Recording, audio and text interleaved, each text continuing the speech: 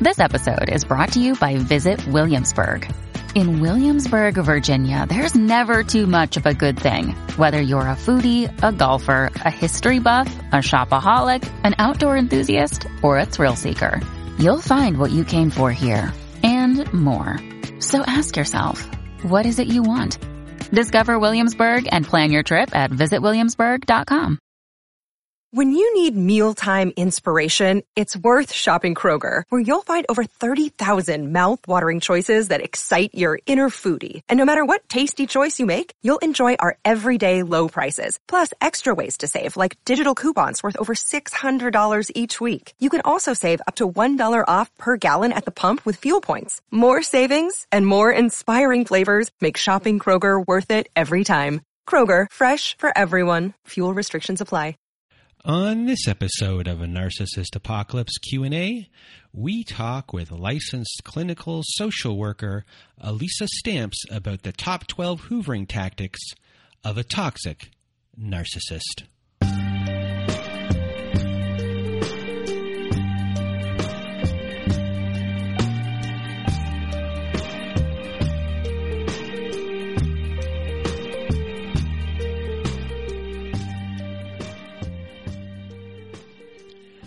Welcome to Narcissist Apocalypse Q&A, everyone. With me today, I have Elisa Stamps. How are you? I am good. How are you? Thanks for having me. Well, I'm great. Thank you for being here. And for those that don't know you, you are a licensed clinical social worker. You do therapy for adult children of narcissists and for people who have disordered eating. You are the author of the Gaslighting Recovery Journal, and you run virtual support groups worldwide. So thank you for being here. And today we are going to talk about the top 12 hoovering tactics of a narcissist, what you can do about it, when these things are going on. And we may have an extra one for you on top of that if you have some kids. So anyway, thank you for being here, and let's get to it. In the first tactic we have up here on our list, the reminiscent sentimental hoover. Yes. I feel like we're doing, how David Letterman used to do like the top 10, whatever. I feel like that's what we're kind of doing here. With the top 10 list where everything on the list was actually probably the best joke. And then the number one was always like the worst one on purpose. We'll try and not do that here. Right. I was going to say, these aren't really jokes. No. It's actually kind of sad. So. Yeah. So the sentimental reminiscent hoover, right? So this is maybe a narcissist or gaslighter that knows that you had good times together, you being the target, them being the gaslighter and narcissist. Very sentimental, might reminisce, send you emails about memories and whatnot. Maybe sharing old photos together. I think this can happen a lot with parents, not only partners, narcissistic partners, but parents that are narcissists, where they, just want the relationship to return to the way it once was, and will remind you that you only have maybe one mother, or, they're really going to play into the sensitivities of the target. You only have one mother. Yes. It's not funny. I can tell you, I think I've heard my grandmother say that to my mother and my aunt on many occasions. Yeah, and I've had clients where they've received maybe letters from their parent that they haven't had contact with for a while, and, there's always that brought up somehow. You only have one mother, or love your mother, or like really trying to dig that point in. And, with the sentimental reminiscing type stuff, sometimes I think an abuser wants it to be visceral, and everyone always has, their song or the movie that they both love to watch together.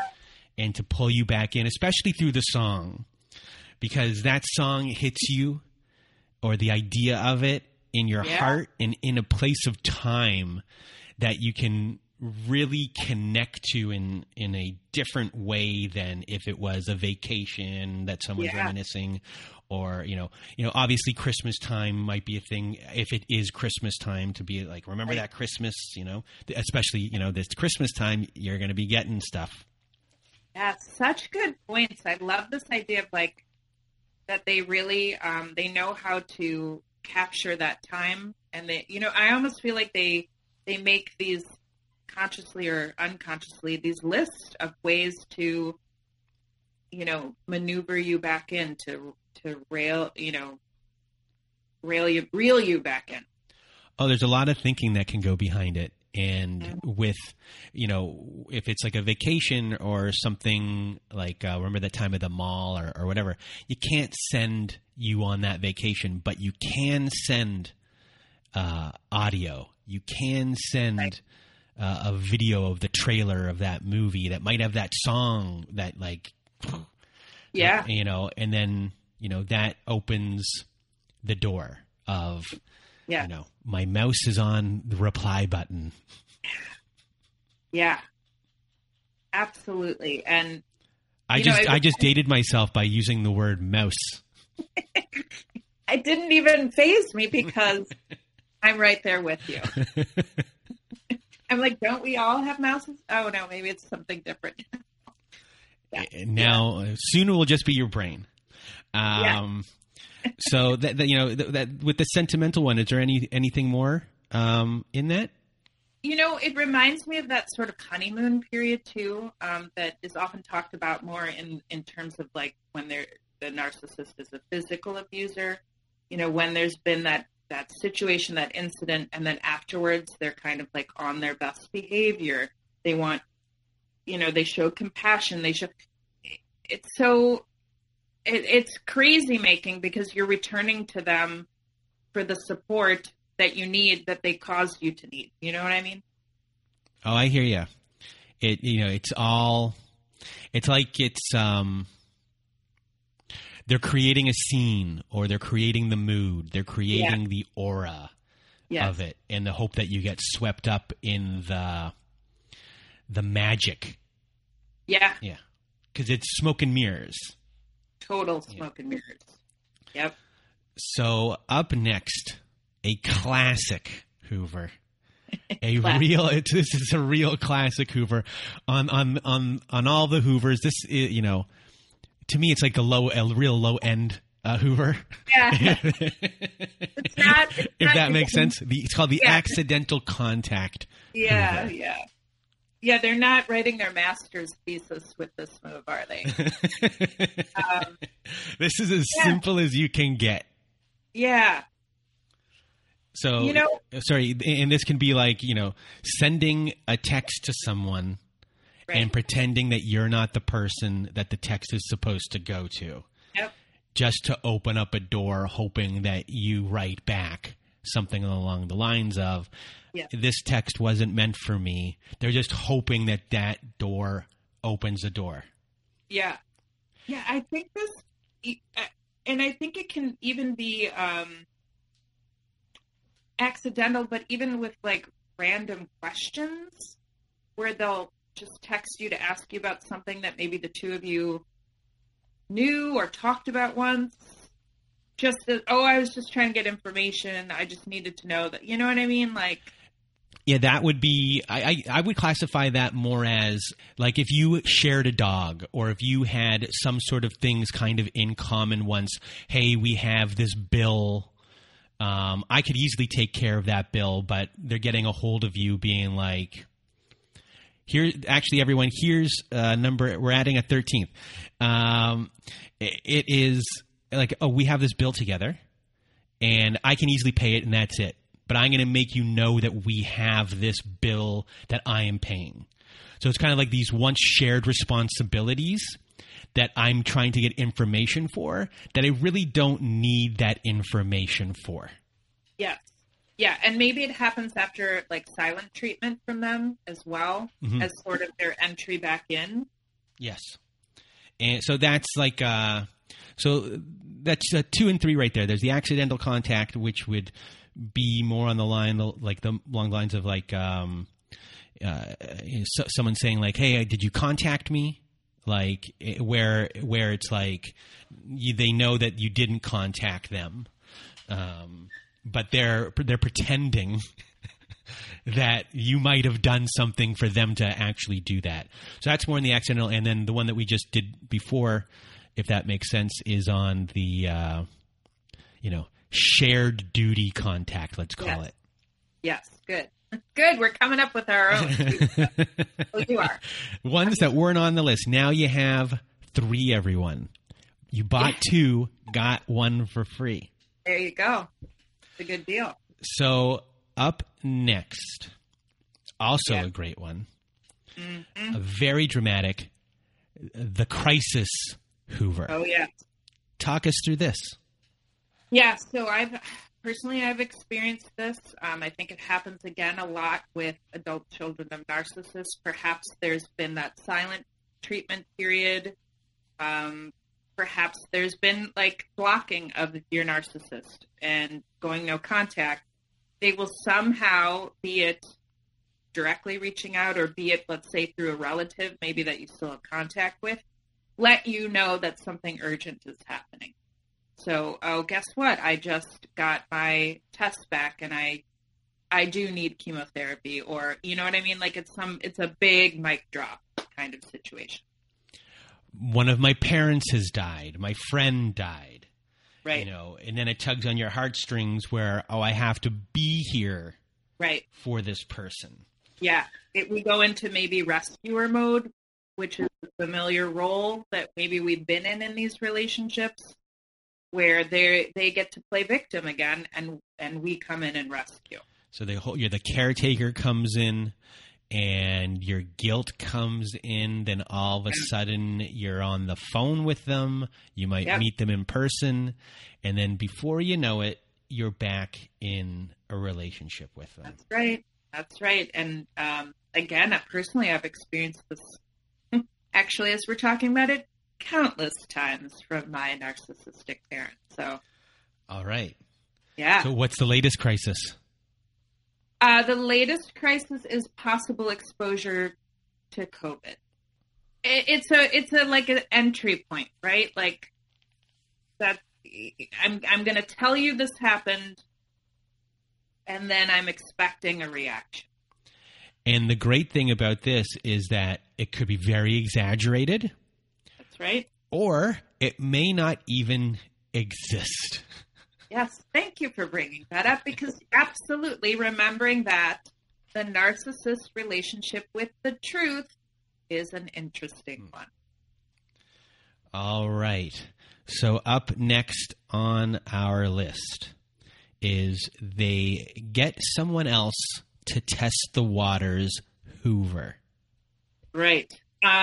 I think of this one, I don't know what you think, but I think of it a lot as that flying monkey kind of situation where they send in others to kind of check it out, maybe contact you again if there's been no contact, send somebody else to do their dirty work. Yeah, in the family, it could be your sibling who gives you the call being like, hey, when are you going to talk to mom? When are you going to talk to dad? Whatever you think they did, they might not have done it. I think you're overreacting. Yeah. Did I just do your life right there? I mean, my previous life, yes, before I began my own recovery journey. The triangulation piece, 100%, right? And then, when you're in a relationship with someone and they're gone, and they want to get back in, and they are trying to figure out different types of Hoover attempts, you might get, unbeknownst to the other person, they have no idea that they're part of the whole entire scheme. They're only hearing one side of a story. Right. And you get a phone call from a mutual friend, possibly. Yeah. Right. And all of a sudden, you're talking about normal things, and then they stick it in there. right? Because again, the narcissist has made themselves out to be the victim. They've flying monkeyed people that will buy into that. And then they shoot them over to you. And, again, oh, your poor mother, your poor partner, they really lay it on thick. And the toughest thing when this happens, when it comes to a friend of the abuser that's doing it, is that since it's not coming from the abuser themselves, that it might actually be more convincing coming from someone who you actually trust, or you hold a solid, healthy opinion of, that maybe this person is right and I am wrong. And that right there gives a little bit of an edge when it comes to making decisions or standing in your boundaries. Because if someone else is invalidating or validating the other person and and how they are trying really hard. Yes. Yeah. And it could be like they've gone to, they're going to the therapist. I saw them hanging out with this other family today. You should have seen this person with their other person's children. All of these little things that might be being said are pretty big. And, it's just one of those ways that they can hoover you back in. 100%. And I would also say, too, that, that's part of our work is to, if there's a sibling that's still really enmeshed with the narcissist, let's say, that is not the sibling. That's a sibling to maybe be mindful of holding boundaries with, because they're going to then take that information back to the narcissist. And it's going to continue that pattern of triangulation. Mm-hmm. All right. Up next, they apologize over and over and over and over again, Hoover. Yeah, and I would say that my first thought that comes up is it's never really an apology.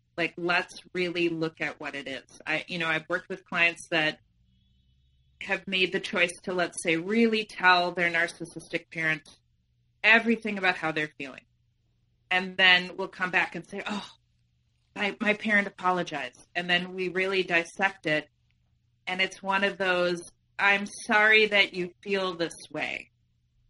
So I would even dig in there and say, is it really an apology? They're going to say, oh, I'm sorry that you feel this way.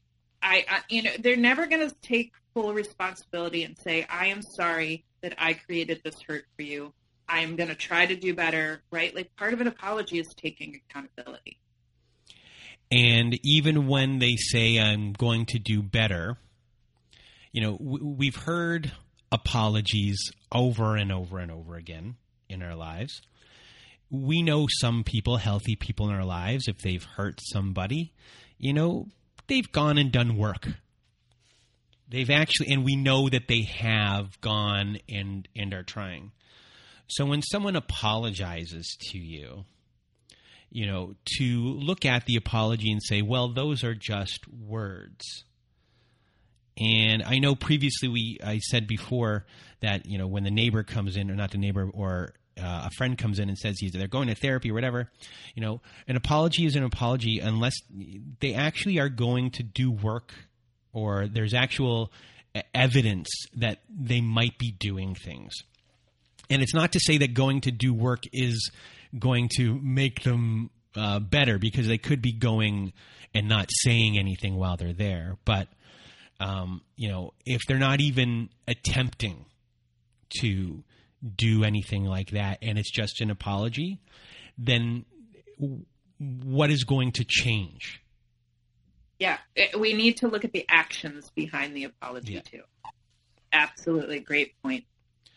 So, up next, yes, we have, this is, I guess, a re-love bombing in a big way, like flowers, gifts, things delivered to your home, really over-the-top kind of stuff.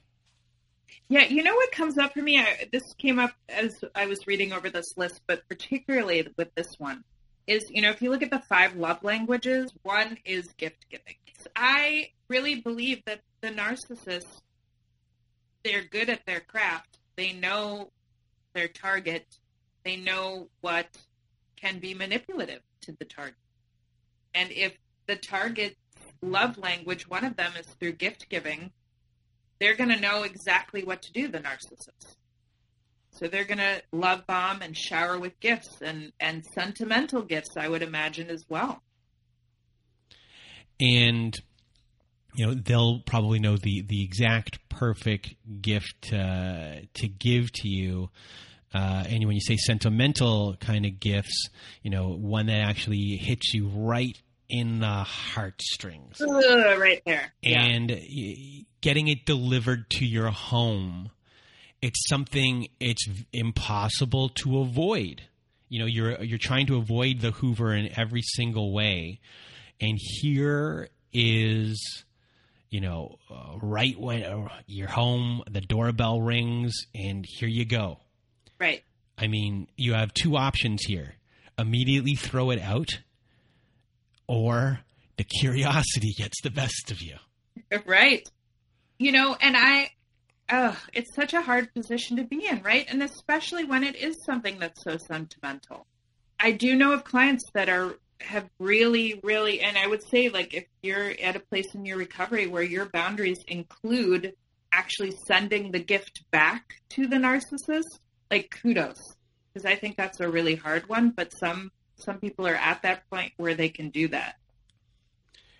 And I guess another thing when it comes to gifts being given, sometimes people who were stingy or not forthcoming with their money, when all of a sudden that they do a Hoover like this, and they are showing you that they're like you through spending, which wasn't before, it might show to that person, oh, this person has changed. Yes, right.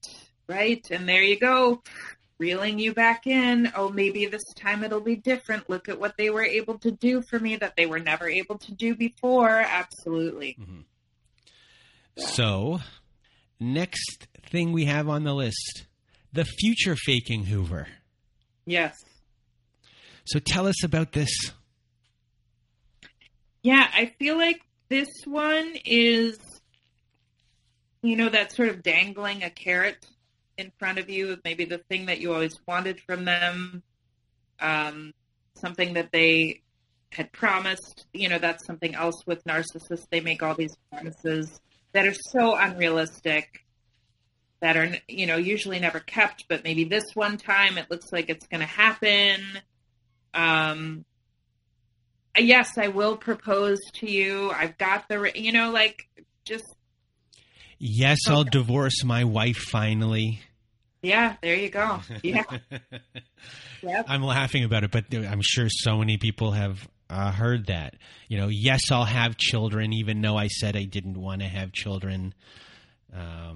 Things along those lines. When it comes to the narcissistic family, parents in future faking, it's really interesting, because future faking with parents, in my mind, if you're trying to set boundaries with them, they might finally say, I get it. And I understand your boundaries, and I'm not going to push them. I understand what you're saying. So you're kind of maybe getting like a dangling carrot of the change of the interaction between all of you. And for a lot of people, that's kind of all you wanted. The change of their behavior, or the promise of their changed selfishness. Yes. I'm so glad you used the word promise, because that's what was coming up for me too, is this idea of string of broken promises, which for a child, it's heartbreaking. Yeah. And now we're coming up at Christmas time, where a lot of people are hoping that everything is going to be different. So for everyone who's listening right now, and this is the holiday season, if you are listening to it, then this message is for you. Try and stay within your boundary lane, and just concentrate on yourself during this time. Yes. Self-care, self-love, so important. Up next, this one is for the ones that pretty much they're out of control. Making threats Hoover. Yeah, I would say this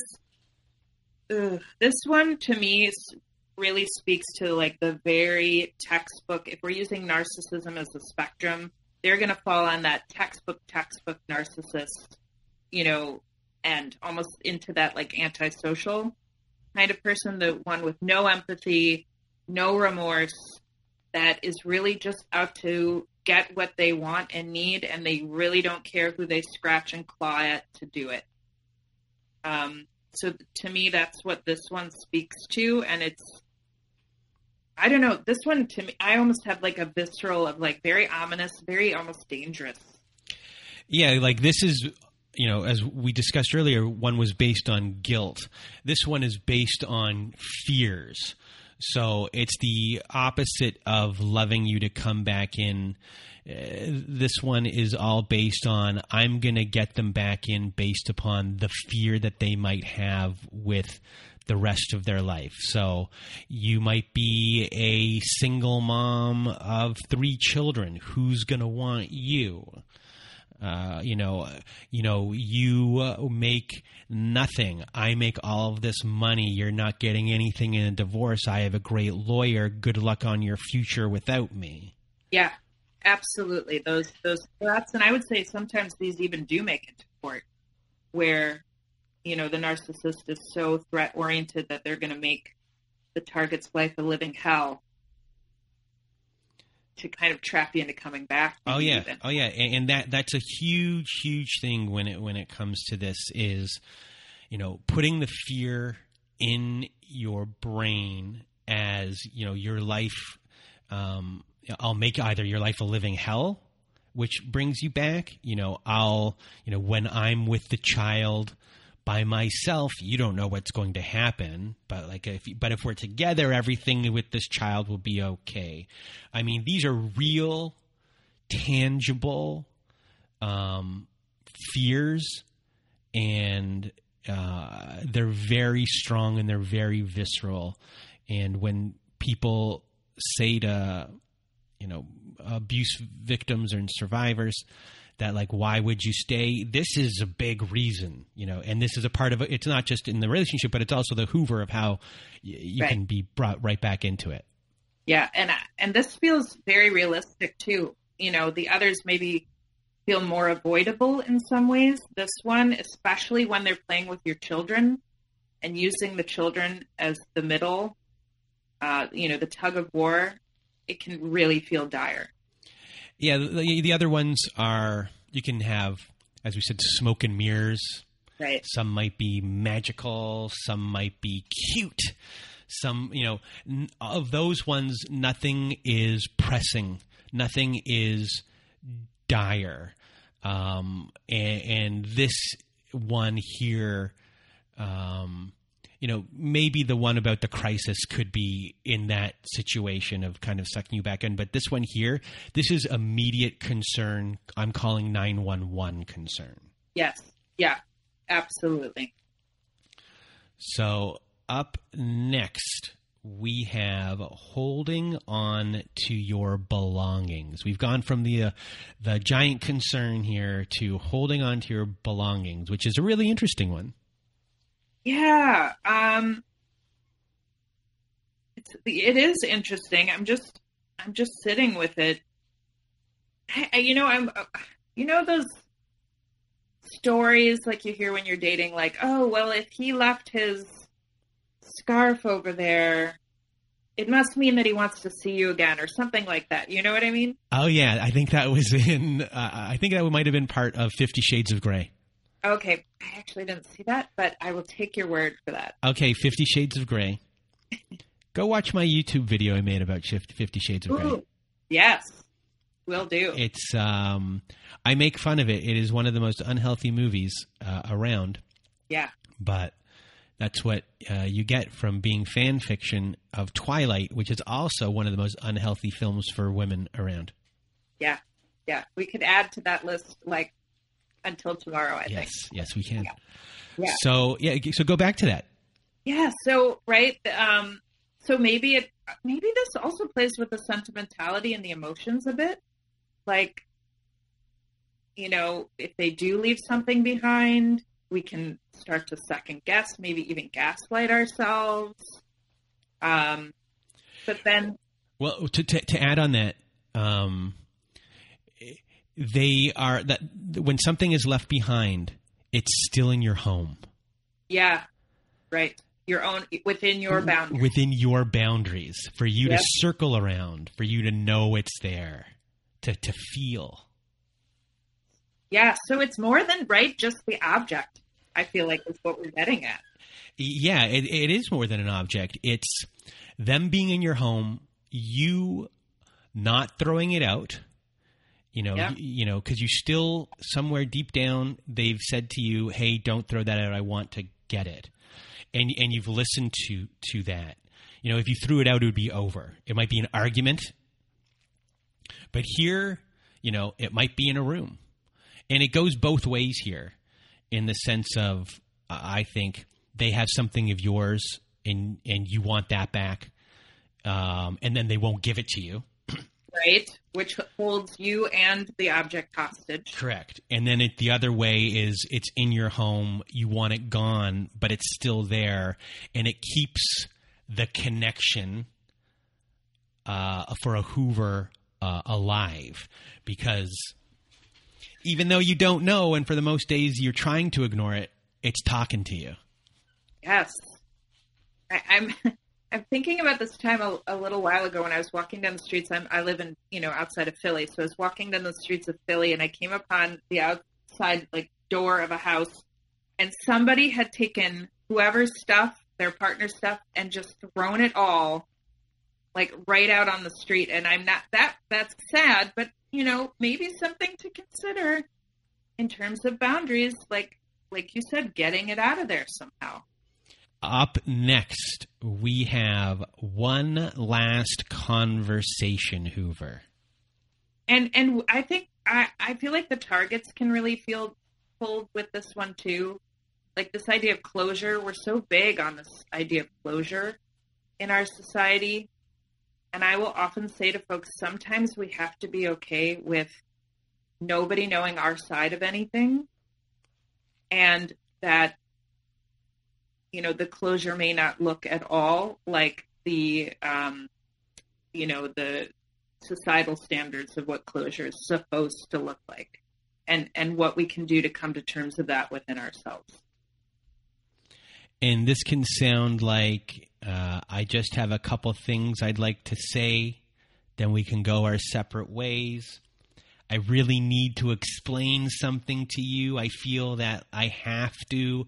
Just one last thing so we understand each other, and then we can just call it a day. And, it's their foot in the door to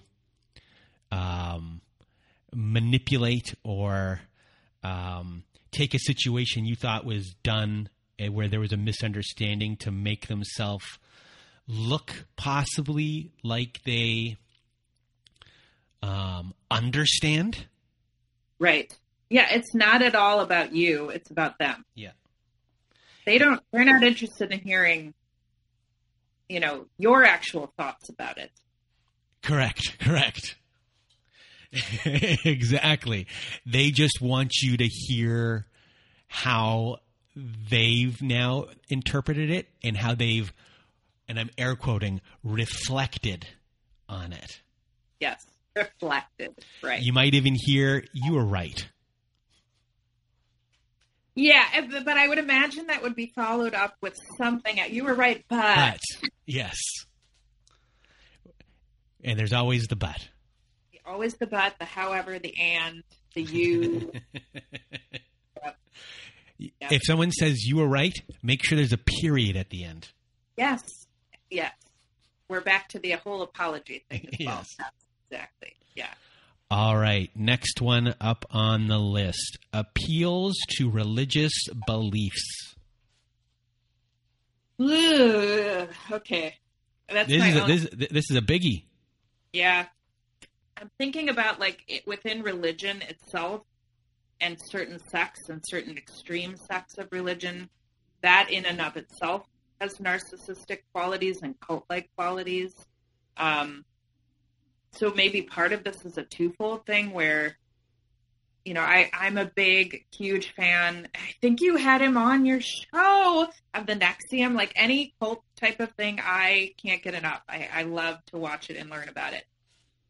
So maybe it's like a twofold thing, right? Like somebody choosing to leave this religious cult type situation, and then the person who's still in that, who maybe has even brought the target into this situation, right? So leaving that, and then also leaving this narcissistic person behind. And, it seems really layered and complex to me. And then using this whole idea of purity and sin and guilt as manipulation tactics. Yeah, the sanctity of marriage, our vows, things like that in the Hoover, one last time. I've been praying and God has told me we should be together. I mean, that is, for someone who's religious, to hear something like that can, really reel you back in. That might sound weird to someone who is not religious at all, but that could be one of the most romantic things you can say to someone who's very religious. Yeah. God told us that we should be together. And then the fear-based ones, because that's a love-based one. But a fear-based one, you've turned your back on Jesus. You've turned your back on God. I can help you find him again. So there's they can use the loving parts of religion, and then they can use the fear-based parts of religion to suck you back in. And I think in the same sentence, right? Like, you turn your back on God, and I'm afraid of what will happen to you. Yes. I don't want to see that happen to you if you do that. Yeah. And I'll be the person that can help you find that, So, when they do that, they're kind of hijacking your beliefs in a way, and they're forcing you to choose between staying with them or go, or go against your own faith. So it's this real big struggle, especially if you've been living in a religious community or you're faith-based for a very, very long time. Because that community has been nourishing to you in a lot of ways, and your whole identity might come from that, or at least part of it. So to use these in that way is, very difficult to leave. And as we've seen in documentaries and things like that with cults and, as well families, because families are cults, it's hard to leave the family. Right. I think it can also be used as justification for abuse in many ways. Mm-hmm. The whole spare the rod, spoil the child. And also in terms of sex, that comes up for me a lot with this one too, that sex can be used in abusive ways, and particularly in various religious situations. So again, I think it's so complex. So it's interesting when you discuss justification, like everything that they've done has been justified based upon, what we've learned our whole entire lives. So, right. I may not be apologizing for anything because based upon the scripture or whatever, there's justification for that. You just have to, make your way over to God more and be part of that.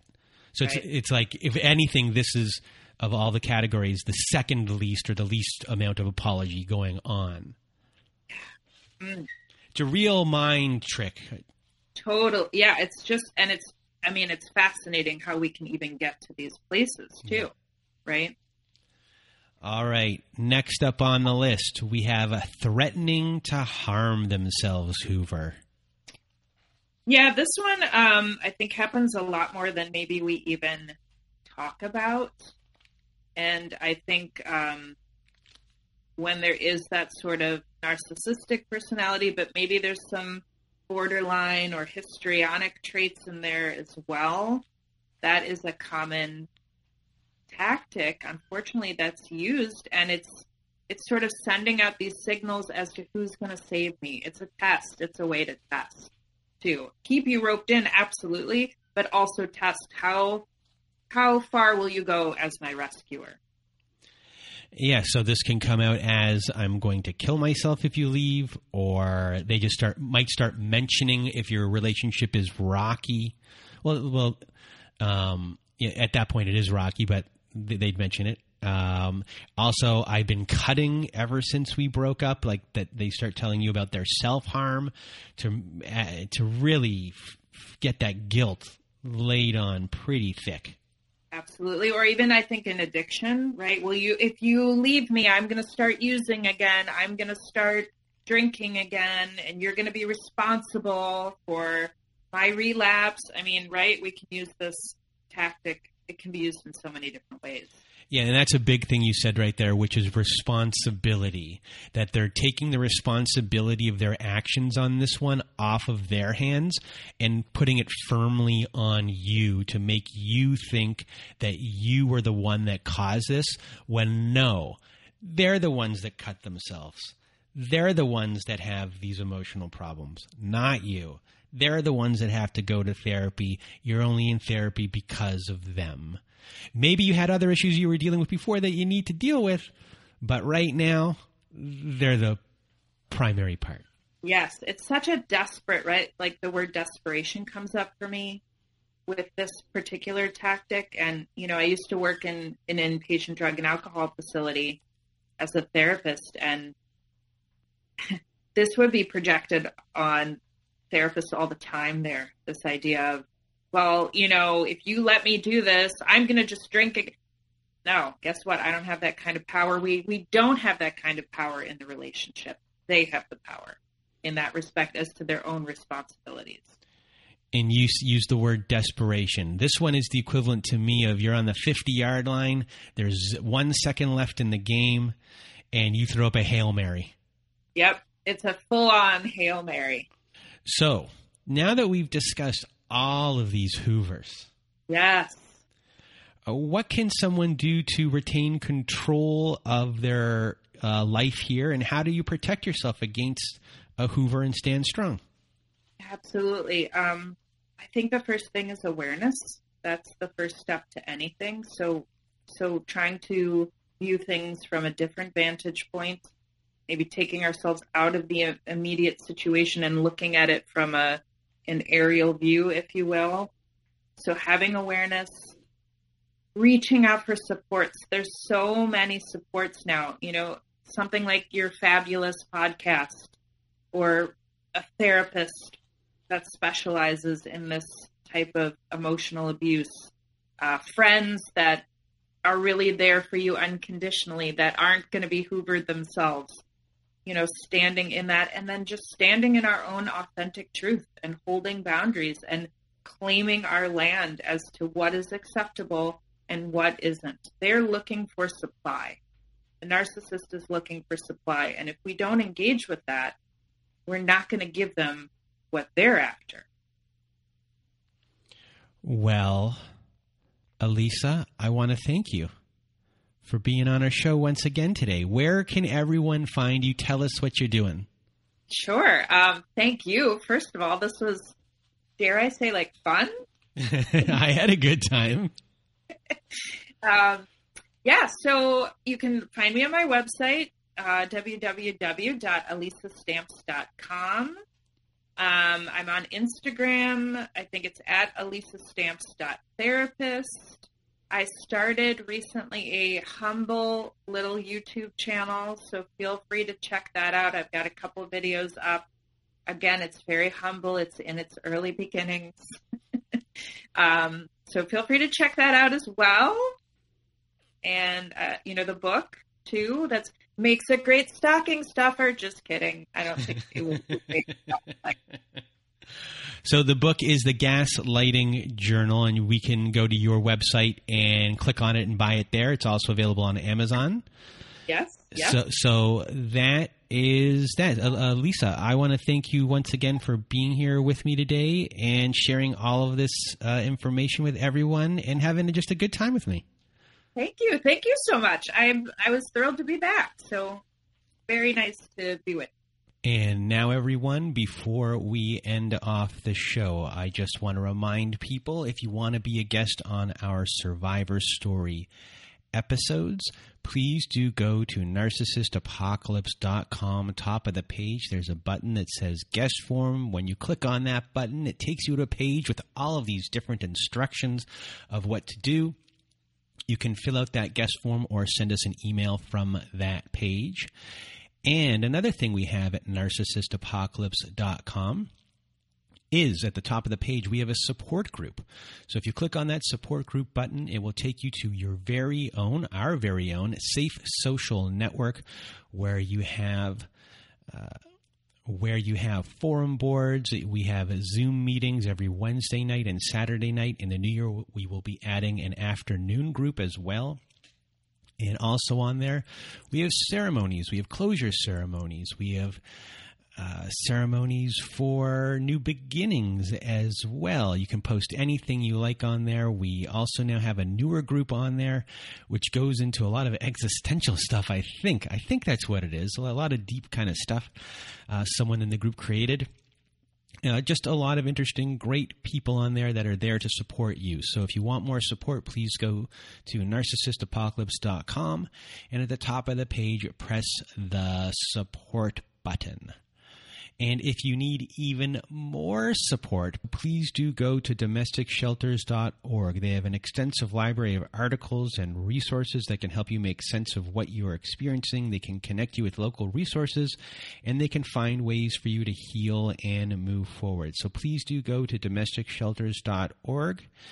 And I think that's it from me, myself, from Elisa Stamps. We just want to wish you a Merry Christmas, a Happy Holidays, whatever you're celebrating. For those that don't like this part of the season, we hope you're doing well. Reach out to any organization you can, to any support you can during this time if you're having trouble. So, thank you for listening to the show. And now we hope you have a good night.